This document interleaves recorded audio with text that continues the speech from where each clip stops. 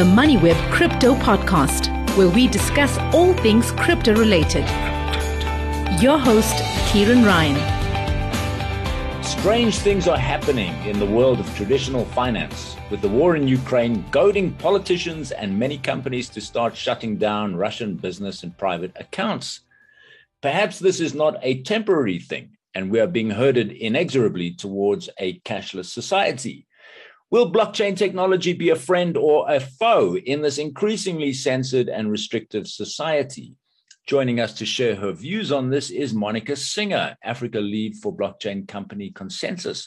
Hi, Monica. Good to have you back on again. I want to get your thoughts on this. Are we being driven towards a cashless society, with many countries now talking about introducing central bank digital currencies or CBDCs?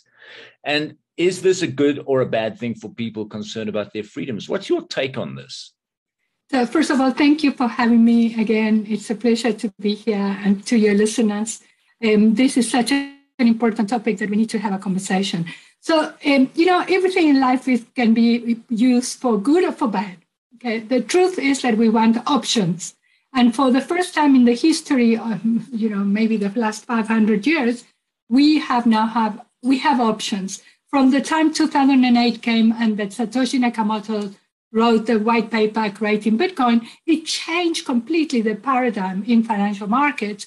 And it created the idea that you can have in the internet a currency that is peer-to-peer, that you can control it, that you don't need a bank, and that you don't have to disclose if you don't want to, but at the same time, it gives you different levels of privacy. But it's all about options. The central banks have to look at central bank digital currencies, because if not, people will move to cryptocurrencies, or they're going to move to stable coins.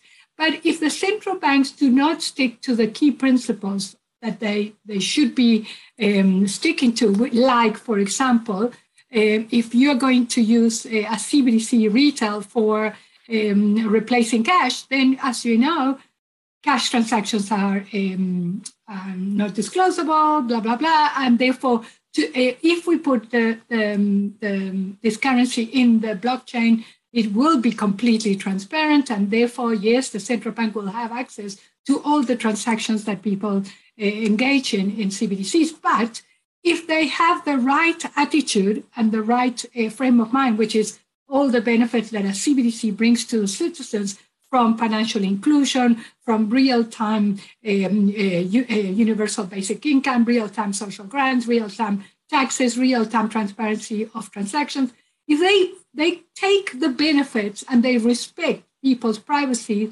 what do I mean? At least say any transaction below, let's say, I don't know, an amount, 50,000 Rand, we will not interfere. We will not, want to know what you're doing.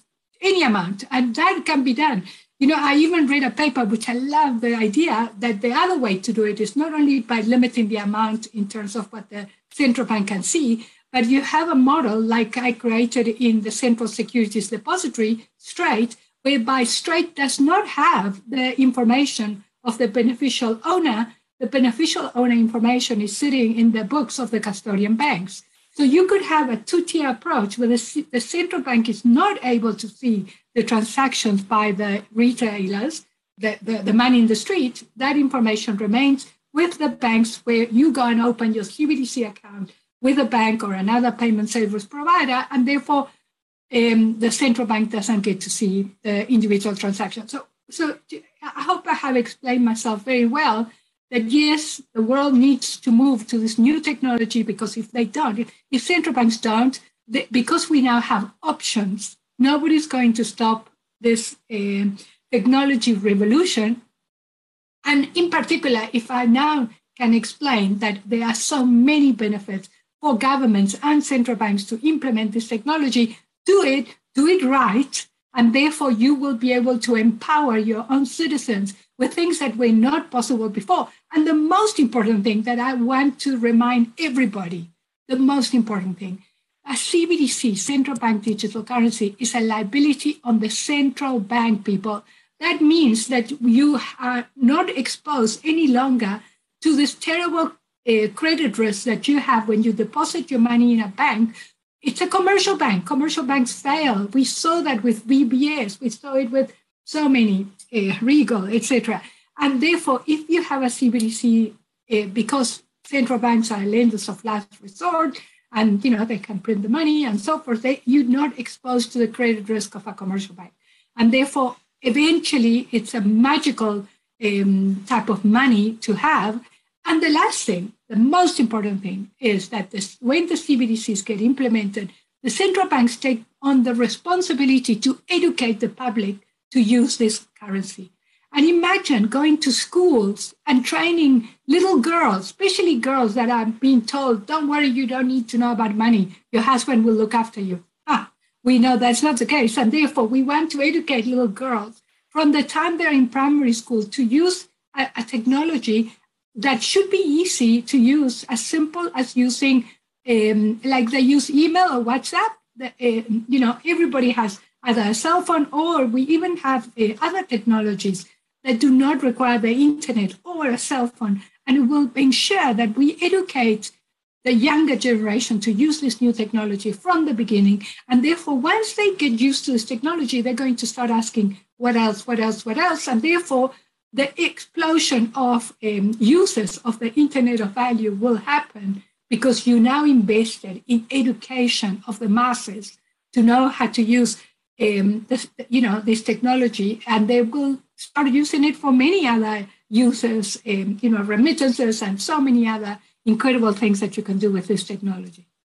We saw in the last few days Joe Biden, the US president, talking about certainly looking with some seriousness at CBDCs. We know China's quite far advanced in developing its own CBDC, as are many other countries. Which are the countries that are most advanced in introducing CBDCs, and who do you think will be first? Okay, so first is already China. Okay, China introduced CBDCs because they wanted to be ready for the Olympics. So they have introduced it, except for their model. It's exactly the model that the rest of the world shouldn't follow, which is they introduce a centralized CBDC where every single transaction is being monitored. This is not what we want, of course. So that's why we're encouraging the US, who has always led the world in technology implementation, to be the one that will then introduce CBDCs that are the right thing for the people, and then that others will be able to follow. And if you want to carry on being the currency of choice in the world, I think it's an absolute no-brainer that you should be embracing this technology and being the first one that respects all the principles I just discussed. Recently, Kraken's CEO, Jesse Powell, recommended to his clients to get their cryptos off centralized exchanges like Kraken or Coinbase. And this was in response to the Canadian government's announcement that it would freeze the bank accounts of protesting truckers. And he said, if pressed, Kraken would have to comply with governments seeking to seize your crypto assets. So he said, you've got to get them off these exchanges and put them into digital wallets. That brings us to the subject of digital wallets like MetaMask. Maybe you can explain why this is such an important development. What is MetaMask, and should we all have one? Okay, let me start from the beginning. Okay, the key principle, there's a little motto, repeat after me, not your keys, not your crypto. So if you are buying cryptocurrencies from an exchange, don't leave it in the exchange. The blockchain has never been hacked of Bitcoin, and therefore the only thing that gets hacked is the balances in an exchange. Okay, so unless you have the keys under your control, you really don't know if you've got the crypto. Okay, meaning under as secure, from all the hacking, etc., etc. What happened in Canada is just another reason why you should not leave your cryptocurrencies under the control of a third party. That's why this technology is the most empowering technology that has ever been brought to the world. When we do the user experience that is very simple and achievable by everybody, then people will learn to become their own bank. Here comes MetaMask. MetaMask, you go and download it for free. It's a beautiful little icon of a fox. And then I want you to try buying, selling, transfer, whatever. It gives you a window into the decentralized finance world. It gives you the ability to buy, to sell. But remember, MetaMask is what is called self-custodial. Self-custodial, that means only you look after your own money. Nobody is going to look after your wallet if you lose your password. And therefore, when you download MetaMask, they teach you to keep the seed phrases. There's certain words that they give you, and these are the most important words that you must keep very, very safe, because in the event that something happens to your wallet, you will always be able to recover the wallet if you have the seed phrases. It's like the password of your bank account, exactly the same. So the main thing is that I want people to start practicing to download the wallet and become their own bank. And I know it's very hard. And that's why what Consensus, the company I work for, the biggest blockchain company in the world, we have also now developed a technology called MetaMask for institutions. What does it mean? The institution, any institution, asset managers, wealth managers, blah, blah, blah, they take MetaMask for institutions and they provide all the services to clients that do not want to use the wallet on their own. And this MetaMask for institution has got the option of many different custodians. So you get the full-on gambit of everything, not only DeFi, custody, risk management, reports, transparency, everything, but you now are appointing a trusted financial advisor, asset manager, wealth manager to look after your funds. Because let's be honest, Karen, the baby boomers, we don't like this technology because we're not used to it. You know, we get scared. We like to phone someone. We like to talk to someone. We like someone to look after us. So this idea, when I talk to you and say, let's go bankless, people are saying, no, I don't want this. I want someone to look after me. And here comes the opportunity for the banks, because they have the trust and we have the network to now have the right technology to help those that do not want to be independent. And therefore, the tools have been built, okay, to provide all these services. So that's what MetaMask is all about. And it's an amazing technology. And I encourage your listeners to practice and use it. Yeah, this is one example with MetaMask where you have to write down on paper what you've got a 12-word password or a 24-word passport, and you have to write that down and put it away. And don't store it on your computer because that can be hacked. Yeah, the blockchain has not been hacked, but your computer can be hacked. So people have got to understand where the weakest links are in this chain.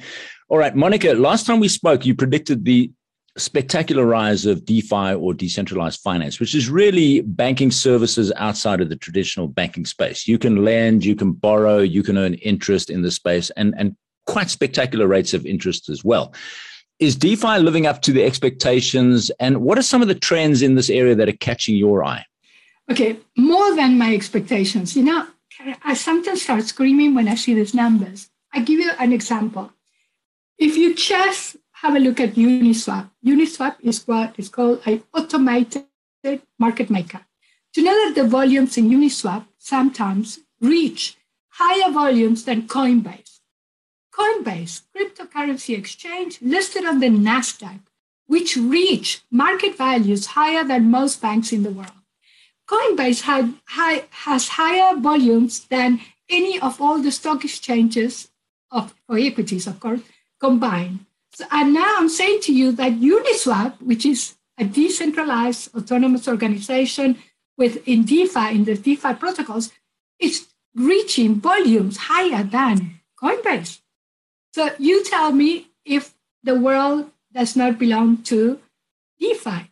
And I don't know if people know this about decentralized finance, that is open source, that is, the word is composability. I love this word. So composability is something you could not achieve in the legacy financial markets ever, which is integration, interoperability. To create interoperability between, let's say, one stock exchange and another is a nightmare. That's why the JSE could never really link to the London Stock Exchange. And that's why most of the linkages around the world between exchanges has failed, because it's really complicated to integrate. And therefore, you have now a DeFi protocols that they all integrate. So you, for example, you can take a Uniswap automated market maker, put a token that comes from, let's say, a different token that was created in another DeFi protocol, You can buy insurance and you can create real-time a portfolio of different protocols that you combine on the fly. Imagine if I tell you that this is possible. Imagine, just take the industry of unit trust. The unit trust industry, what is unit trust? It's an asset manager has to buy shares in the stock exchange, create a portfolio, and then issues these units. Behind the unit trust industry, there are hundreds of people working, doing the reconciliations, doing the audits, issuing the registers, issuing the statements. All of that is cost and cost and cost. Imagine now that you can eliminate absolutely everything I just mentioned and create a token. You create your own portfolio of tokens, and you can then sell the tokens in fractions. And therefore, you can, in real time, create a protocol of equivalent of mutual funds to the world, or ETFs to the world, real time, no cost. And if they are organized in what we call a decentralized autonomous organization, they're not even shareholders, board members, buildings, filing cabinets, nothing, zero. So that, imagine what it does to your cost base. If you can create the same functionality in legacy, you can create it in DeFi. And that's why people are saying, how could it be that you can get such high yields with USDC? USDC is a stable coin that is pegged to the dollar. You can get 9-10% returns. How? Simple, because there's no cost behind it and there's liquidity. And therefore, clearly, they can then take all that liquidity and pay you a yield. And with very little cost. Can you see how the world is changing? Can I give you one simple example of what I read this week? On the 8th of March, it was announced. Santander, which is a Spanish bank, very, very big in South America. As you know, I'm originally from Uruguay. They issued now a loan in Argentina. And the loan is collateralized, okay? The loan is collateralized to the farmers by a token that represents the grains that are in the silos. So what you do is you go to the silos, you create a token of what's in the silos, and that token can become collateral to a loan that you need in order to carry on farming. It's like it's like a futures contract, but it's not a futures contract. You collateralize the actual grain, and on the basis of the grain you've got in the silos, you're getting a loan. So can you see how we call it token economics, the whole asset base can be now tokenized. I'm working with clients that are tokenizing invoicing. You know, in the legacy financial market, we got what is called factoring of invoicing. You sell your invoices in advance and you get a loan discounted to the value of the invoices. Now the invoices are going to be tokenized and used as collateral to get loans. Today, you can go into a DeFi protocol and put ETH. You open the account. They don't ask you where you live. Are you a woman or a man? Are you black or white? Are you nothing? They just want to know one thing: your name, your address, because they want to ensure that you live not in a country that is with sanctions. So it's your name, your address, and then they want to know how much collateral have you got. Then you say, I've got, let's say, 10 ETH, and depending on how much collateral you got, then they tell you how much loans in USDC, remember, USDC is a stable coin, or even in USD, in dollars. They give you a loan in dollars based on the collateral. And you leave the collateral and you only have to pay the loan in a year. And if you put more collateral than they asked you, you earn interest on that collateral, and therefore the interest pays for the loan. And you did not sell your crypto. Do you understand what I've just told you? This is the most incredible features of DeFi, and it blows you away every day because new protocols are coming to the market. You can't keep up. And that's the beauty of MetaMask. MetaMask is a wallet that gives you the window into all these protocols. So you tell me if I shouldn't be excited about the future, because every day is another miracle. I'm quite fascinated with the Santander Bank lending facilities. So do I understand this correctly, that you got a farmer who's taking out a loan against a crop which is not yet harvested? Is that right? No.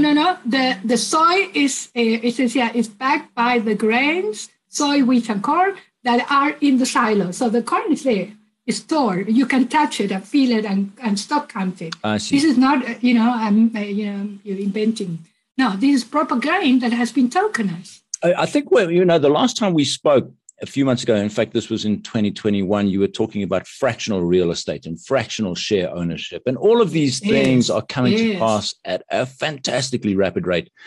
You now have, even here in South Africa, where you can purchase a small piece of a property down in the Cape. There's a new token being issued on the Libex exchange where you can buy a small piece of 2 hotels on the Zambezi River at Victoria Falls.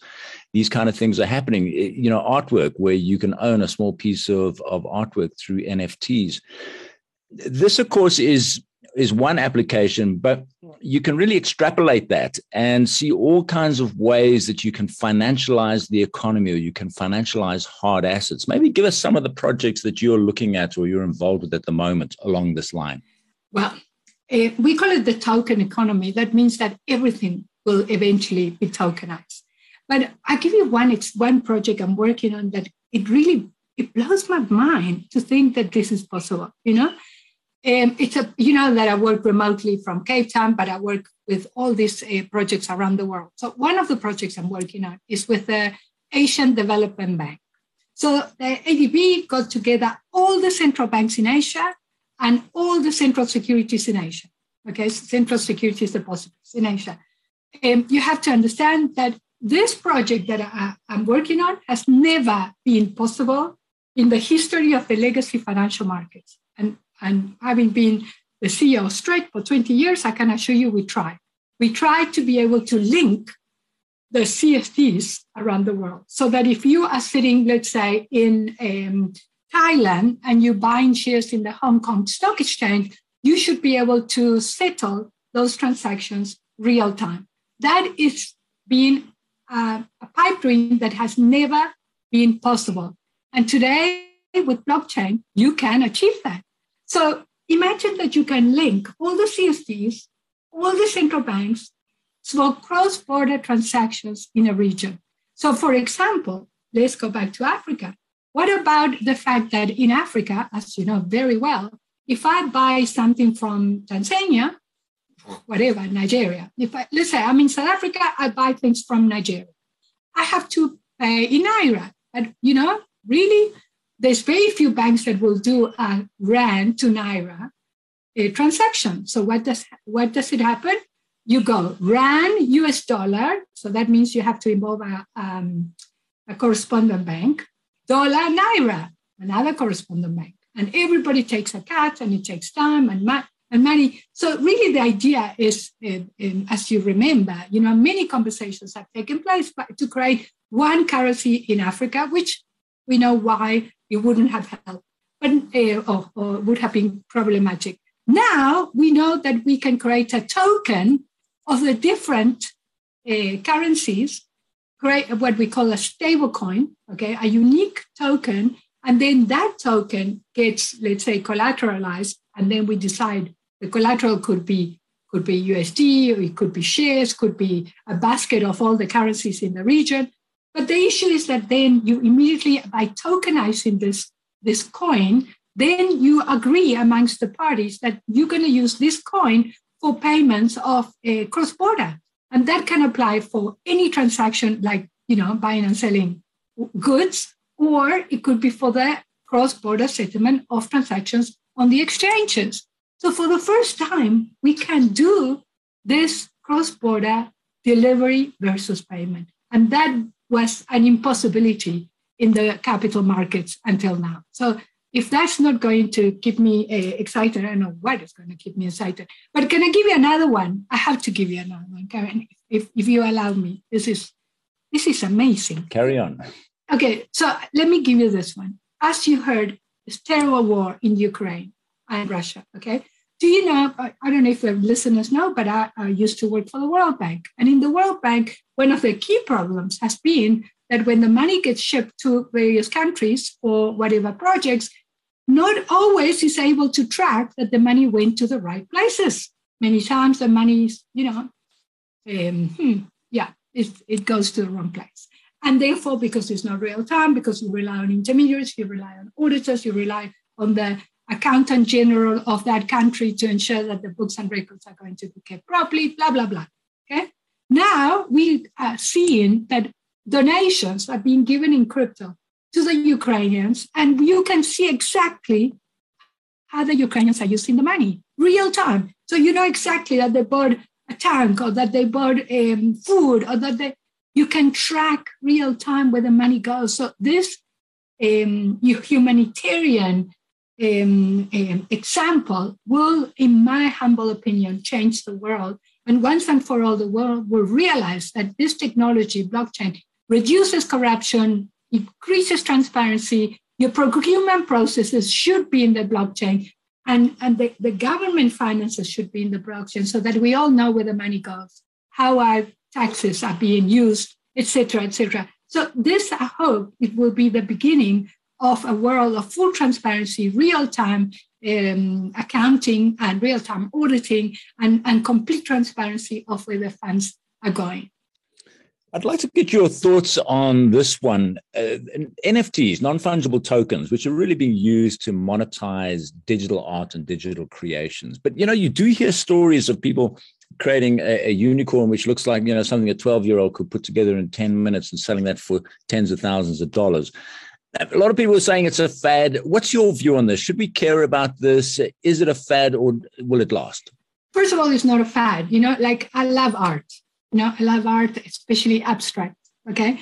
When Pollack, I don't know if you know who he was, but he was a fantastic, beautiful artist, abstract. And everybody used to say, oh, anybody can do that. You know, he threw paint on the floor, you know, really. You know, and there's so many artists, you know, that when you look at them, you think, oh, it's childish. Really? Well, it's not childish, it's art. And therefore, yes, you know, it's in the eye of the beholder. The main point here is, I don't think that we baby boomers understand what's going to happen, because we were not part of the gaming culture. We were really not stuck in our computers most of the day. You know, I've got a grandson, he's 3.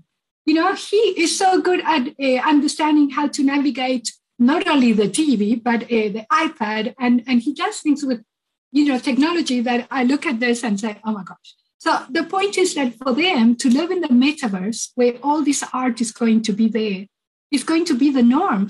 I don't think he's going to enjoy really going to a real museum. I think he's going to enjoy art and music and any expression, even clothing, you know, like the Consensus has offices in Decentraland, which is a metaverse. And we have to have this avatar. And you know what, I have to be honest, there's not a beautiful clothes that I can give to my avatar. So I get really annoyed that I have to dress my avatar with stupid little clothes.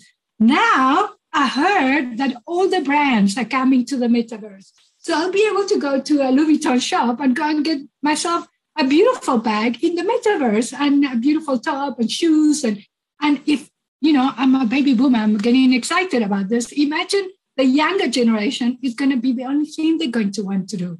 And just remember that these NFTs create community, create identity. You know, there's certain NFTs, if you own them, you're very, very special. Already we know that you're a super special person, because if you could afford to buy one of these Bored Apes, oh my gosh, you know, just having that Bored Ape in your profile says everything about you. I think that's going to be more important than even owning a Lamborghini, you know, that someone can go and hijack you. You know, the status of a person is going to be more defined by the NFTs that they own and they can show than by anything else. So I'm saying to you, not only that is going to be the norm, like for those that like to collect things, I love collecting things. Now everything collectible will be, you know, digital, but also is going to be the way of the future for people to monetize. You know, Web 3.0 is different to the other web. So Web 1.0 was read, you know, information. Web 2.0 was read and write, you know, and you use all these centralized apps. Web 3.0 is really read, write, and burn. You can monetize for the first time anything you produce, you know. And then I don't know if you know about gaming and what's happening in the world of gaming, but imagine these kids in Philippines are playing this game called Axie Infinity, and they're earning more income than if they were having menial jobs or any job. So I really believe that we could empower young people that currently are unemployed in South Africa to be able to learn how to play these games and earn an income, no matter where they live. It doesn't matter. They just need access to the internet, and we need to train them how to play these games. And the beauty of learning how to play games is that once you understand gaming, then the metaverse makes sense, and then DeFi is going to make sense, and everything's going to make sense. And I think that that's why I think baby boomers are battling with this technology, because we were never really a part of that revolution of spending time in the computer playing games. You mentioned gaming and this other concept of you're going to be measured by, keeping up with the Joneses, so to speak, in the metaverse. So, do you have Louis Vuitton handbags and clothing, and do you drive a Lamborghini? All of this kind of the accoutrements of living in the metaverse. One of the things that Charles Hoskinson, who is the co-founder or the founder of Cardano, he's working on a digital ID with the Ethiopian government and a few other governments around Africa at the moment. And I think the idea behind this is long-term. When I say long-term in this, we're talking probably within the course of this year, where you will have a rather public identification where people want to, if you want to look at, Monica Singer, you would make certain of your information available. This is what I own. This is who I am. This is my ID and that kind of thing. And it would be available to the public, and there would be certain permissions around there. What's your view on that? Because at the moment, if you go to a traditional bank or you go to 4 or 5 different banks looking for a loan, you're having to do KYC, know your customer, in interrogations 5 different times. What if you only to do that once and it's there permanently? You will see. First of all, it's not only Charles in Ethiopia. We're doing it in South Africa. Have a look at what Bankserv is doing. What about the CSRR, the SAMBA, South Africa National Blockchain Association? Talk to all of them. This is a major, major project, because everything will begin with what we call self-sovereign identity. What does it mean? Instead of, let's say, the degrees of your university being held in the central database of the university, instead of the title deeds being held in microfishing at the register of properties, etc. You get my drift. Cars, driver's license, your ID, your passport. We know exactly what's going on in South Africa between the driver's license and the Home Affairs division. Have you ever been in a queue at the Home Affairs? It's really a criminal act what we're committing, of all these mothers that had a baby that they have to have the birth certificate, and they are standing in the queue for hours waiting to be seen, and they're carrying the babies. Don't get me started there. So imagine that in future, the whole idea is going to be that all that data is going to be under the person's control, self-sovereign, and therefore not in the central databases. And then add to this, I don't know if you know that one of the biggest,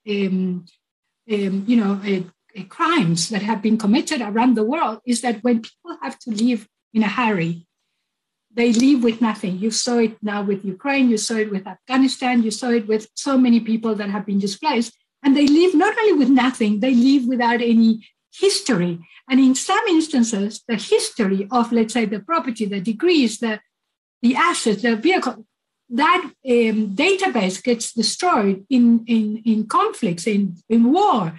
And imagine, I give you an example. Imagine now the Russians bomb the central database of property in Ukraine. The people left, they come back, and nobody knows what they own. Imagine if that information was in a cloud and the individual's control. So no matter where you go, nobody will take that away from you. And, I know of people that are sweeping the streets that are doctors and accountants and lawyers, but because they cannot prove that they have a degree when they get displaced, they end up being no one, because they have not even an ID or a passport because they had to leave in a hurry.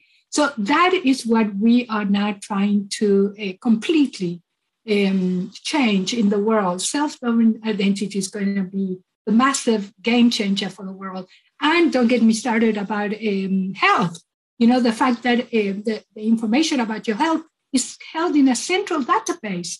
of either Vitality or some medical aid or someone else. Every time you go to a new doctor, they always ask you, give me your medical history.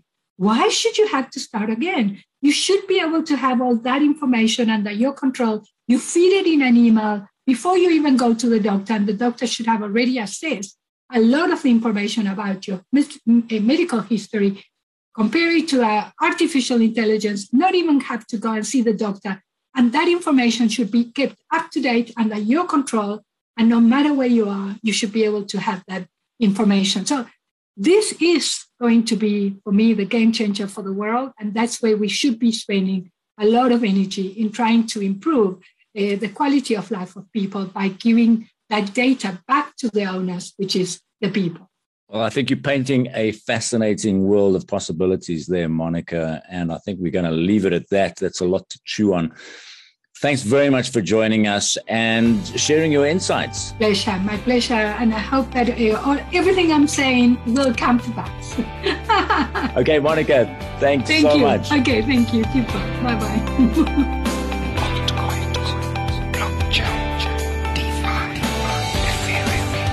Thanks for listening to the MoneyWeb Crypto Podcast, hosted by Kieran Ryan.